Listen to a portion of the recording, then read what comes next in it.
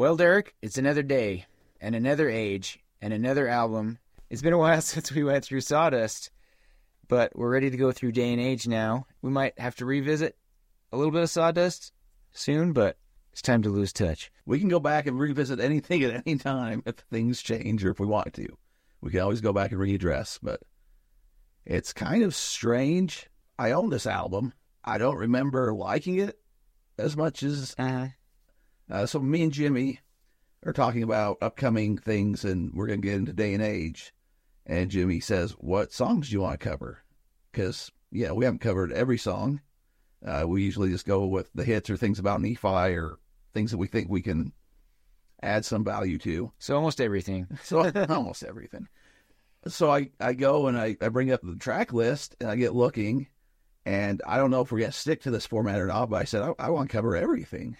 Like I can go through them. I could see one that I didn't want to talk about, which kind of surprised me because I thought, there'll be like a couple singles and maybe something that we can relate back to Nephi. I mean, obviously there's going to be like Human and Spaceman and Dustland or something, but I'm going through them all and starting with what we're going to talk about today with Losing Touch. I was like, we can't skip that. And I remember when the album came out, I think was it 2008? Yeah. 2008. My fandom wasn't where it was with Hot Fuss or even Sam's Town as far as keeping up with the band. At this point, I had different obligations in life, starting, career, getting relationships, marriage, all that kind of thing starting to come into play with my life personally. And I think that was probably the case with a lot of people our similar age or thereabouts, but I don't remember having a great affinity for the album. I don't know if it was something I went through once or something and just thought, whatever. But going back probably a year or so ago, I remember playing the album the whole way through, and it's probably when I was thinking, we're going to get done with Sawdust here, and I'm going to have to come up with something to say about Day and Age. And it's a really good album.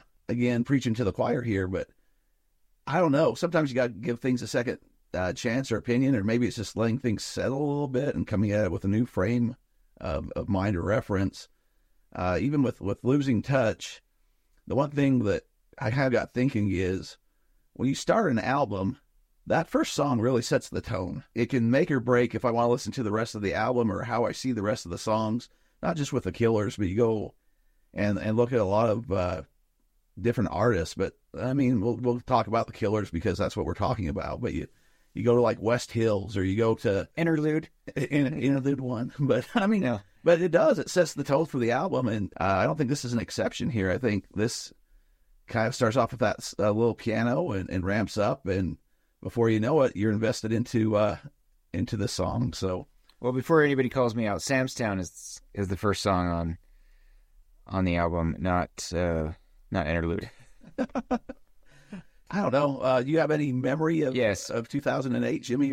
Yeah, I actually have a lot, and like you said, it's a similar situation where I think after Sawdust came out, by then I had, I wasn't like highly on the edge of my seat anticipating the next album coming out, and I definitely bought it when it came out, and 2008 was the year that I got married and graduated from college. Started my first job in December. So it came out in October. I was doing an internship, and I remember listening to Day and Age, listening to Human, wondering what the lyrics meant as I was finishing that internship. And then my first job was in Texas, so we had to drive to Texas. We had to drive down twice, I think. And I remember listening to Day and Age on my MP3 player through the cassette adapter in my Dodge Intrepid on the way down to Texas, going over Highway 6. I mean, just from the beginning of the trip, first out of Utah County. I don't know why that is a memory that sticks out to me, listening to that. It was kind of probably because it was, since my wife was with me, it was introducing her to it. Hey, here's the Layers Killers. Wait till you get to this part about Track Street. I can tell you about how it relates to Nephi. You find something about Nephi, then you're just waiting and waiting. And, oh man, these guys are from Vegas. But yeah, it's not one that really stuck with me as like an all-time great. And so it kind of, with all the songs that I have, not humble brag, no, it's just since 2008, I've accumulated a few more albums, a few more MP3s. A lot of songs have come out since then, but it'll come on, and I never seek it out to play it through like I have recently, because we're going to talk about it. And when you said we'll start with Losing Touch, and I thought, as soon as I think about Losing Touch, I'm like, that is a great song. Yeah. I love the song. Why don't I ever listen to this song? It's like, oh, it's because it's from Day and Age, and in my mind, it's like, it's just old news, you know? I don't know. Even, not to say don't judge a book by the cover or whatever, but going back, you got sawdust and you got this arm made out of wood laying there, or you got like whatever's going on with Hot Fuss with those buildings. And Sam's Town, we got a ram and a trailer court and the Queen there that we can say is relate to the Bathing Beauty, whether or not it's true or not.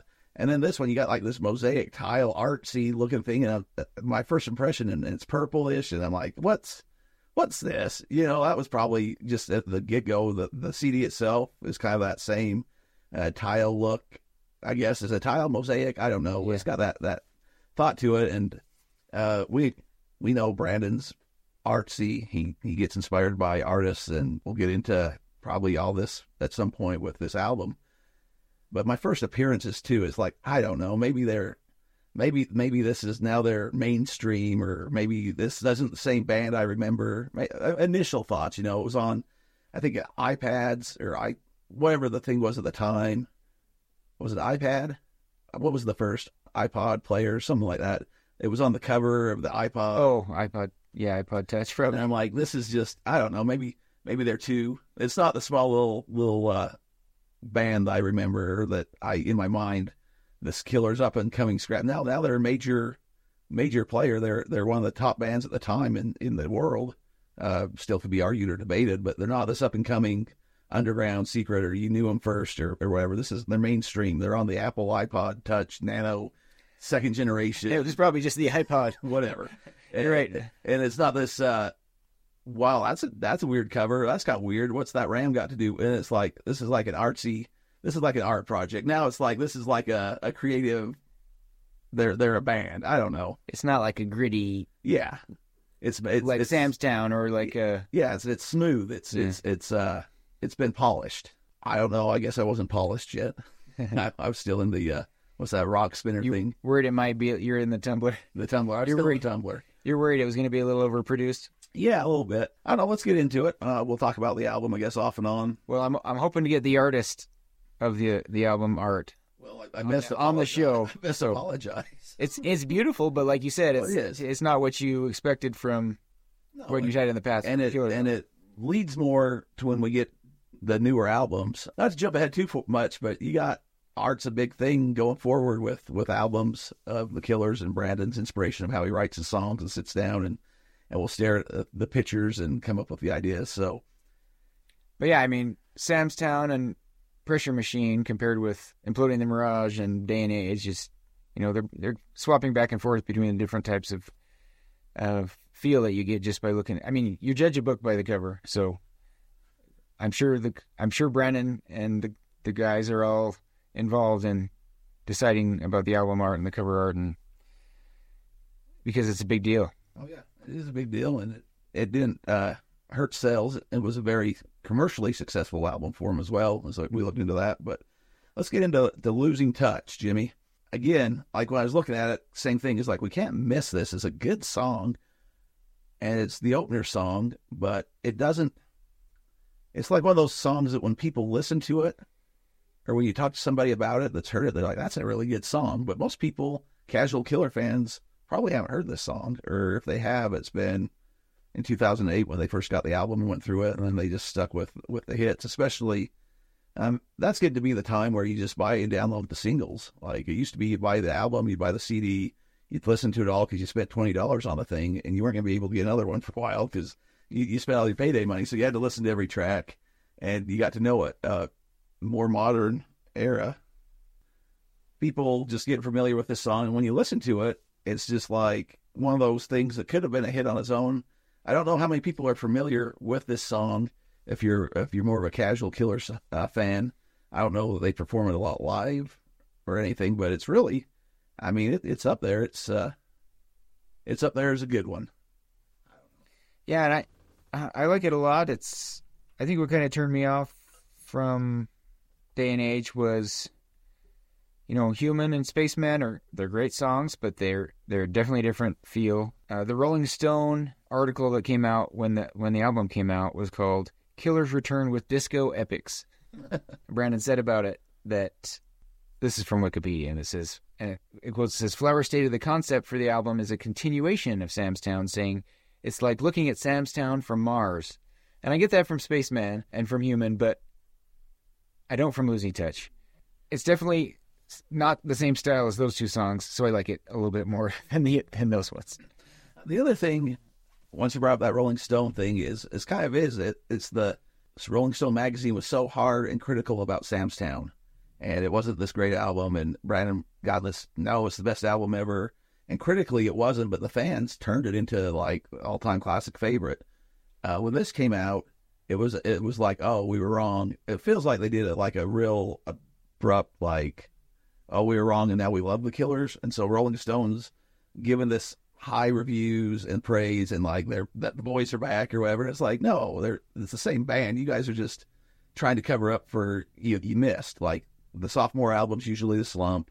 You guys came out all critical and you missed. And now it's like, oh, this is great. It's the disco rock space David Bowie meets, Johnny Cash album and all this. And it's like, no, I mean, I don't know. To me, it felt like a little bit of an overcorrection there with the critics too. Like, oh, we all love the Killers. We all love these guys. And my life and stuff at the time was just like, I'll get back to it. I'll start a podcast here in about 20 years and talk about it. But yeah, it definitely, Losing Touch feels like that continuation. It does make sense in that sense. It would fit in with some of the other albums. Kind of easing you into what's about to come. Yeah. Hold your horses. And it does get a little more poppy and a little less, I don't know what the word is, that guttural feel, I guess, is the best way of putting it. But it starts off with this slow little piano coming in.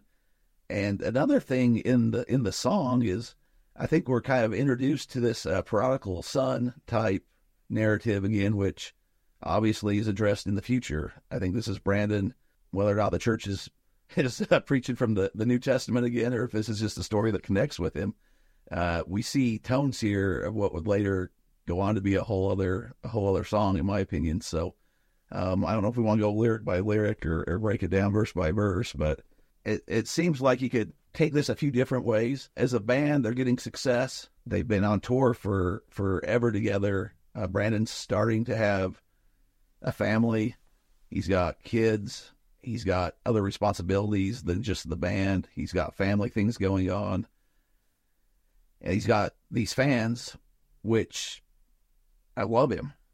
But with the fame and the fortune comes the distrust, comes the paranoia, comes the, are you really a fan? Or do you just want to be close to me for whatever you get out of it? And I think going down the lyrics, you can just go the main lane and keep to the story form of, this is how it is. This is the story playing out. Or you can look into a few different things like, is this a personal relationship?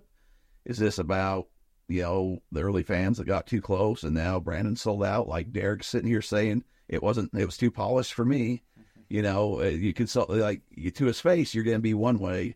But when he turns around, you start spreading those rumors. I wish they would make another Sam's or another or Sawdust, where they're not touring in New Brunswick. Why are they too big for New Brunswick?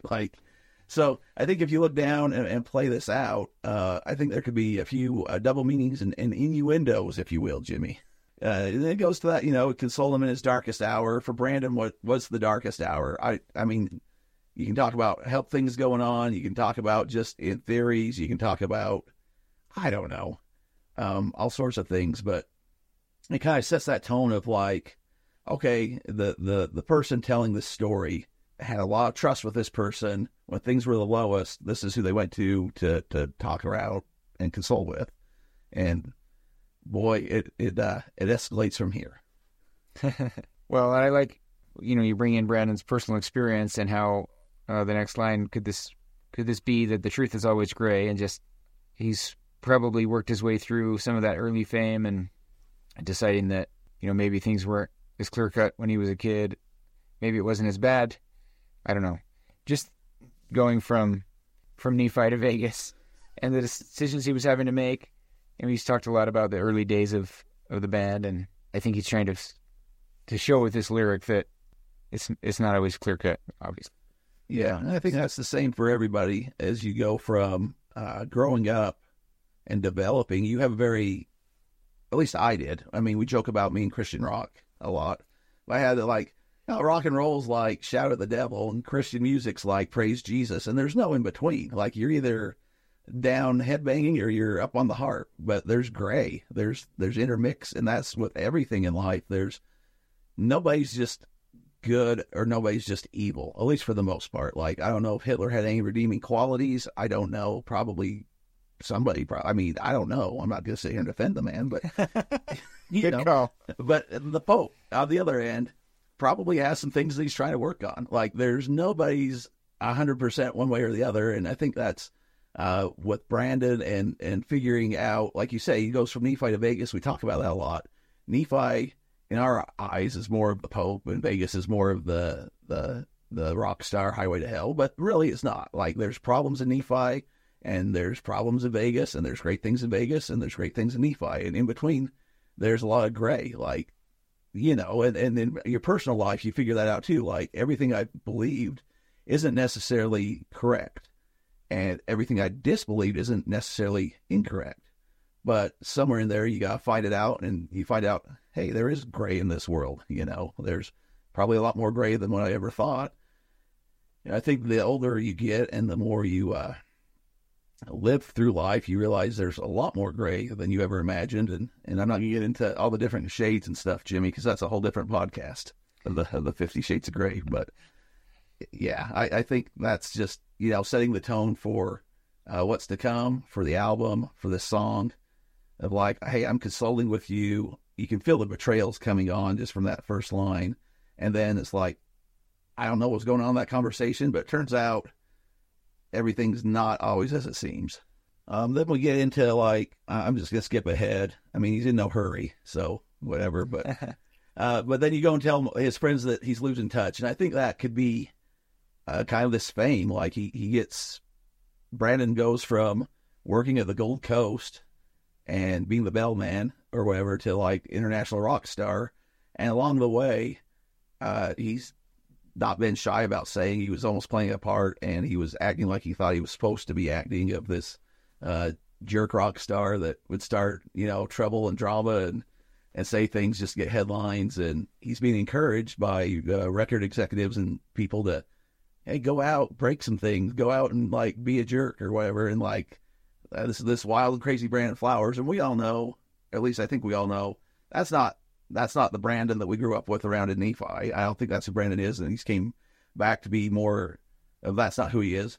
Although he is confident, and he does have a confidence about himself, and he knows what he's doing. At this point, he's a successful guy that's making a good career of this. But you have this same thing of this person that's going and telling people, hey, it's the buddy. It's like the guy that you could sell all your secrets to, turning around and then going to tell people like, oh, he's so out of touch. Like, you know, he only has red M&Ms or whatever. He's got this rider. If you could see what was on his rider, like, he's so out. Like, he used to be down at the Gold Coast slumming it with us, and we'd go have a Coke and a cigarette on breaks. And now the guy won't even come and say hi to us when he's in town or what. Like, that's kind of the contrast I'm seeing of like, you're so above it now. You're out of touch. You don't know what's going on. We used to be friends. I don't know. I feel he's trying to interact with these two sides of himself, because you do have to live a different life. Like, Brandon can't go down to the Gold Coast and just walk around and talk to the old buddies or whoever. He can't just go up to Canyon Hills and play nine holes without the whole town coming around. And so you got to be kind of out of touch, right? Like, you can't just go anywhere anymore. You can't act like everything's the yeah, same. He's going to get mobbed. It's going to ruin his day. It's going to ruin his family's day. It's going to take up all his time. And at the end, he probably gets upset. TMZ's there and catches him yelling at people to leave him alone. And then you're on the news because look at this guy. He's such a diva. But in the same, you do got your tight circle, and that's who you confide to, and that's who you tell things to. And it sounds like somebody in the inner circle might have took some, I don't know, on their own fame to go out and say, hey, you don't really know this guy here. This is the real Brandon, or that's the sense I'm getting from the story, Jimmy. But it could all be just a bunch of fiction and mean something totally different than that too. Well, it says, fill their heads with rumors of impending doom. It must be true. Right after having said that the truth is always gray, just because there's people saying things doesn't make it true, obviously. Just because the rumors are out there, but a lot of times people jump to those kind of conclusions like, oh, did you hear this? I heard that he smokes now. It must be true because he's doing drugs. I heard it from a reliable source. Derek has a podcast and he said it. Yeah, but in the same, you think about the band, like they've been together 24/7 for how many years now? 6 years? Did they start in 2002? Somewhere in there. Somewhere early 2000. They've been together for close to probably over half a decade, and every night on the road, every night at Newtown, every night playing. It could be a little bit of their, because we know after this, Brandon makes a solo record, and they kind of take a break. So this could be infighting within the band coming out as well, as far as everything's not getting together. We're not all clicking. We put on this face and go out and we're a band, and we know this happens with lots of bands of like, they can't stand each other, but they'll go out and perform because that's how they make their money. And then they're back, separate hotel rooms, separate buses, separate whatever. I don't know exactly if that's what's happening with the Killers at this time, but we know that after this album, wasn't it the Flamingos after this, right? And they take a break. The best I remember, they have the solo record come out and they kind of take a break after this. So they go on tour with this record, and it could have been from all that. But just looking through this too, it could be, some strife going on through the band as far as like, there's all these rumors, are they going to break up? Do they like each other? I hear Brandon and Ronnie got in a fist fight after they played in Portland, Oregon or whatever. And Dave and Mark won't go talk to, there's always rumors and things going around with the band. And that aspect, you got these magazines out there that are, that's what they get paid. This is kind of before the whole internet craze took off, where you get the clicks and the headlines, but it was kind of the same thing with magazines. And there was some early internet stuff going as far as like, if you put the headline up there and it's salacious, people are going to click to see what it says. So it could be something about that effect too, of like the Killers, they're this great band, they just put out this album, but they're going to break up because they can't stand each other. And the rumors, it must be true, Jimmy. You read it on the internet. They're talking about it on the podcast. It has to be. They know something that I don't know. And in the truth, it's gray. Like, you always like all your coworkers all the time. You get along with them all the time. You ever want to break? Who knows what goes into that? But I do think after this was the Flamingo, and they did have a little break. I don't know. It was 2010 Flamingo came out, and then Battleborn was 2012. So I don't know if this is signs of an impending, there's, even up to this last year, we've had rumors of they're going to break up and stuff. So yeah, I think it could play into that somewhat too, of just rumor, innuendo. The higher up you are, the more people are looking at you, and the more they kind of like, they love to see you succeed, but they can't wait to see you fall and talk about it. And Brandon's been put in that spot where they come out of Hot Fuss and they're this hot up and coming band. Nobody really cares about Sawdust except for the fans. And Sam's Town was supposed to flop, and it didn't.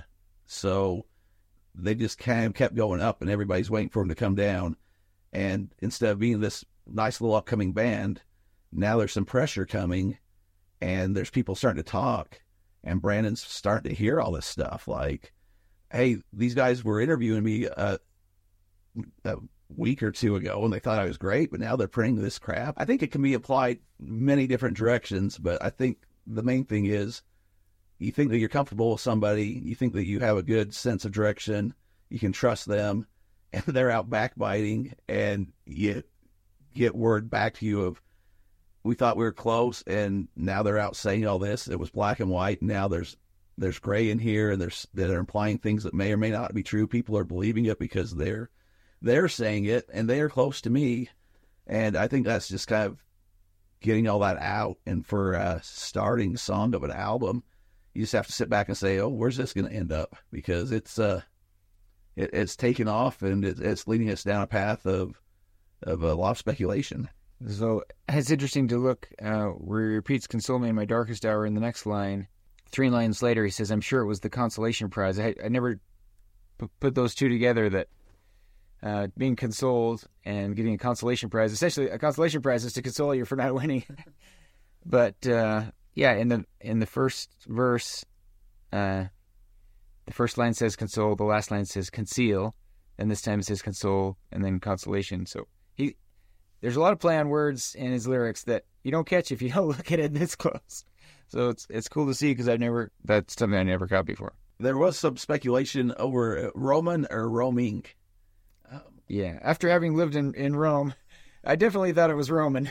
I always thought it was Roman. I can see either way, and I think that plays into this album, especially with Human, as far as grammar and what's meant and what should be and shouldn't be put there. We'll get into that in the next episode. I think Brandon takes some of this pretty personally, and I guess why wouldn't you? But I don't know. The lyrics I've read say Roman, like the city of Rome. But I've also seen some online that say Roman, like R-O-A-M. Yeah, so I don't know. The vagabond, just somebody that's going around and spreading rumors, and I think either way you could play it off, but I don't know what's 100% accurate on that. Yeah, I don't think the Rome, Italy version makes much sense, but that's what I've always thought.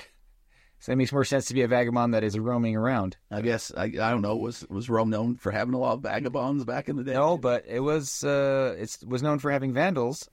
So maybe there could be something more implied there. But I think it's just the guy roaming around, person, yeah, spreading rumors. And especially when he says you made your way back home. So it would make sense that you were roaming as a vagabond if you're now making your way back home in the prodigal, like... Yeah, I kind of took it that way. The prodigal son reference, as far as like you left home, you caused all sorts of havoc, and now you're coming back. I don't know if that's what was implied here, but with Brandon and going down the path, we know that story's been important to him enough that he's shared it with producers and produced a whole other song about it. So I don't know for sure, but in my mind that fits the narrative. Well, I like reading these lyrics now that Pressure Machine's been out for a few years, and we've been talking about it for a few years. For it to say, the legend grows of how you got lost, but you made your way back home. Because to me, that's the story of Brandon coming back to terms with his childhood in Nephi. And, he hated it growing up, but now he has a fondness for it. He's made his way back home in a sense, in that way. Yeah, and I think that could be applied for all of us in different aspects of life. You kind of get that rebellious streak and you go off to do whatever you're going to do, and eventually you come back to what's comfortable or to where you're accepted, whether that's a home or a group of friends or a career or your family, whatever that is. I think we can all relate to that as far as like, I'm in no hurry. And everybody thinks that you're just losing touch, as the song says, like you're not connected anymore. He's too busy trying to make a career of it. He's just chasing money, or he's just chasing women or fame or fortune or whatever. And at the end of the day, you realize what's important to you, and you come back and you haven't lost touch. You get back in connection with your roots and figure out that the black and white can mix. There can be some gray. You can have a great career and still be the person that you've always been, because that's, where you're most comfortable and hopefully going to be most successful.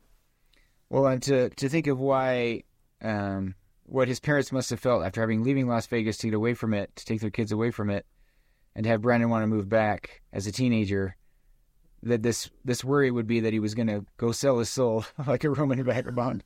Yeah, I could see that too. Of like, you don't get it. You don't know what's going on there. We did all we could to get you out of this situation, and you ran straight back into it, kid. Well, and to think, just as I'm reading this about, I heard you found a wishing well in the city, console me in the darkest hour, and you throw me down. I had never thought of that as throwing him down the wishing well. Like, we have goals and dreams for what we want you to be. You've lost touch with that. I don't know. Interesting. Yeah, or it could be you're seeking fame and fortune, and you got thrown down the well. You lost touch. You went and got corrupted, so to say. Like, you're just chasing after things that aren't where you should be chasing after things, and the wishing well, you're trying to make a wish, but now look at you've ended up down in it with all these horrible people chasing dreams that are never going to come true. I don't know. You can just go down a lot of rabbit holes there. Whether or not that's what Brandon was writing about or not, I guess we don't know, but there's a lot to speculate about. One thing I would say is if you haven't heard that song or haven't heard it in a while, this is what we're going to be covering here for a little bit. So we're going to tell you to listen to the album anyways, but go back and listen to it and put on that new set of ears or that new mindset of where you're at now in life. And some people, this was their favorite album. They get it. This is their song. But it was kind of like when we were talking about Sawdust, and we hadn't listened to a lot of those songs or hadn't in a while. And we have people coming out saying, man, that song with Lou Reed, that's the best Killer song ever. Like, this one's up there. Losing Touch it's a great song. So I just say, if you haven't listened to it, if you're just listening to the pod to support me and Jimmy, or to find things to hate about us, or say, oh, they don't know what they're doing, they don't understand this at all, just go back and listen to the song and, make up your own conclusion. What's it mean to you in your life? Tell us. No, I mean, I think everybody gets to a point in their life where, like, you got to figure out what works for you, and that's what you got to go with. And that's not going to be completely white, squeaky clean, but it's not going to be, hopefully not seedy and just undermining everything either. So you find that gray area that works for you, and we have a phone call. I'm going to edit everything out, but I have a couple friends that were really close in high school. I have one friend that was calling me as we're doing this, and they were inseparable in high school, but now they've kind of went their own ways and had somewhat of a falling out. And one of the friends is moving to the same city as the other friend, so there might be a little reconnection here. It's kind of the same parallel, just saying in life in general, of like, there's rumors, there's backbiting, you think that this is, this is just gossip in life. It's not just Brandon and the Killers and the band. This is like happens every day with everybody. So there's been somewhat of a falling out, but now there might be a coming back together, might be reconnected, Jimmy. So I think these are universal stories that apply to everybody, whether or not Brandon's talking about his personal life, the band, the public in general, or just making a story. I think it's relatable because it's real life. Well, I want to give a shout out to Tommy Marth. Tommy Marth played saxophone on Losing Touch, and it's an excellent touch to the song. So shout out to Tommy Marth. There's another thing I wanted to throw in here. I didn't know if I'd do it for Human or for here, but I'll do it here since you've thrown it out to Tommy.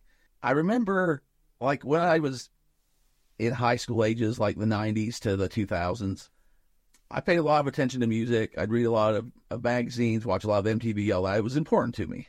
Oh, you got the magazines for the articles? For the articles. Oh, good. None of the pictures. Denny would cut those out. Those weren't coming in our house, Jimmy. There was a band called No Doubt. I'm sure you're familiar with them. No doubt. No doubt. And they got pretty popular and were pretty big with Tragic Kingdom came out, and Gwen Stefani was the front lady of the band. And they went on tour. Like, they came out, and they were this upcoming band, and they went on tour for, like, I don't know, years with supporting that album, Tragic Kingdom. And there was an interview with her. I don't remember if it was the second album. It must have been not the second album, but the album after Tragic Kingdom. Because they had a couple before that. Some of us know, Jimmy. Some of us know. But they had a deep cuts. Yeah, they had an album come out, and they were interviewing Gwen and said, what's the difference between this first major hit and this new album? And she said, I got a guitarist that can play the guitar now. And she said they thought they were pretty good musicians at the time, but they didn't have they didn't have the hours in. They didn't have all the rehearsal. Like, they made the album, and they got put out on the road, and they went and they toured the world for years. They weren't professional musicians when they toured. And I was thinking the same thing kind of as the Killers now. Like, we had Hot Fuss, and we had Sam's Town, but now they've been on tour for, over half a decade at least, and learning this craft and getting more into being professional musicians, not just guys playing in Ronnie's garage for record executives that would come and try to get signed to a contract or whatever. So I think with this album, and maybe part of what I didn't like originally about it, is it's more polished. They're more professional. They are professional musicians at this point. Like, Brandon's probably developed somewhat of a style to get his voice ready to sing. We know he has routines and different things like that. Ronnie can really drum. He was drumming all throughout middle school, high school. We've heard all the different bands that he's been in, but now that's all that he's been doing. He doesn't have to go work down at the chapel taking pictures. You got Dave really being able to play the guitar, and Mark, so on and so forth. And then you get these other musicians, like you're saying, Tommy coming in. Now they can bring in a guy on saxophone and say, this is what we want. This is the sound that we want. So I think that's part of this album as well, is that it's more professionally polished. It's not just something that some kids could have put together in the garage, or these are the things that didn't make the cut. This is their first real spot to show what they're able to do. And some of that, I think you try to overachieve a little bit and say, see, we are musicians. We do know what we're doing. And Rolling Stone agrees with us now. And it's kind of the system is coming to embrace them, instead of me, Jimmy, are always against Rage Against the Machine, right? So I think that might have been a little bit with, because we do have not only different styles of music, it gets a little poppier in the album, but you have a guy playing the saxophone on the first song. You know, this is new for us, as at least as the Killer fans. Yeah, I mean, Ted's credited on 3 tracks with additional engineering, so you know the kind of quality musicians they're working with. Yeah, he's been around before this, but Ted's no slacker. Brandon's not slacker. Ronnie's not slacker.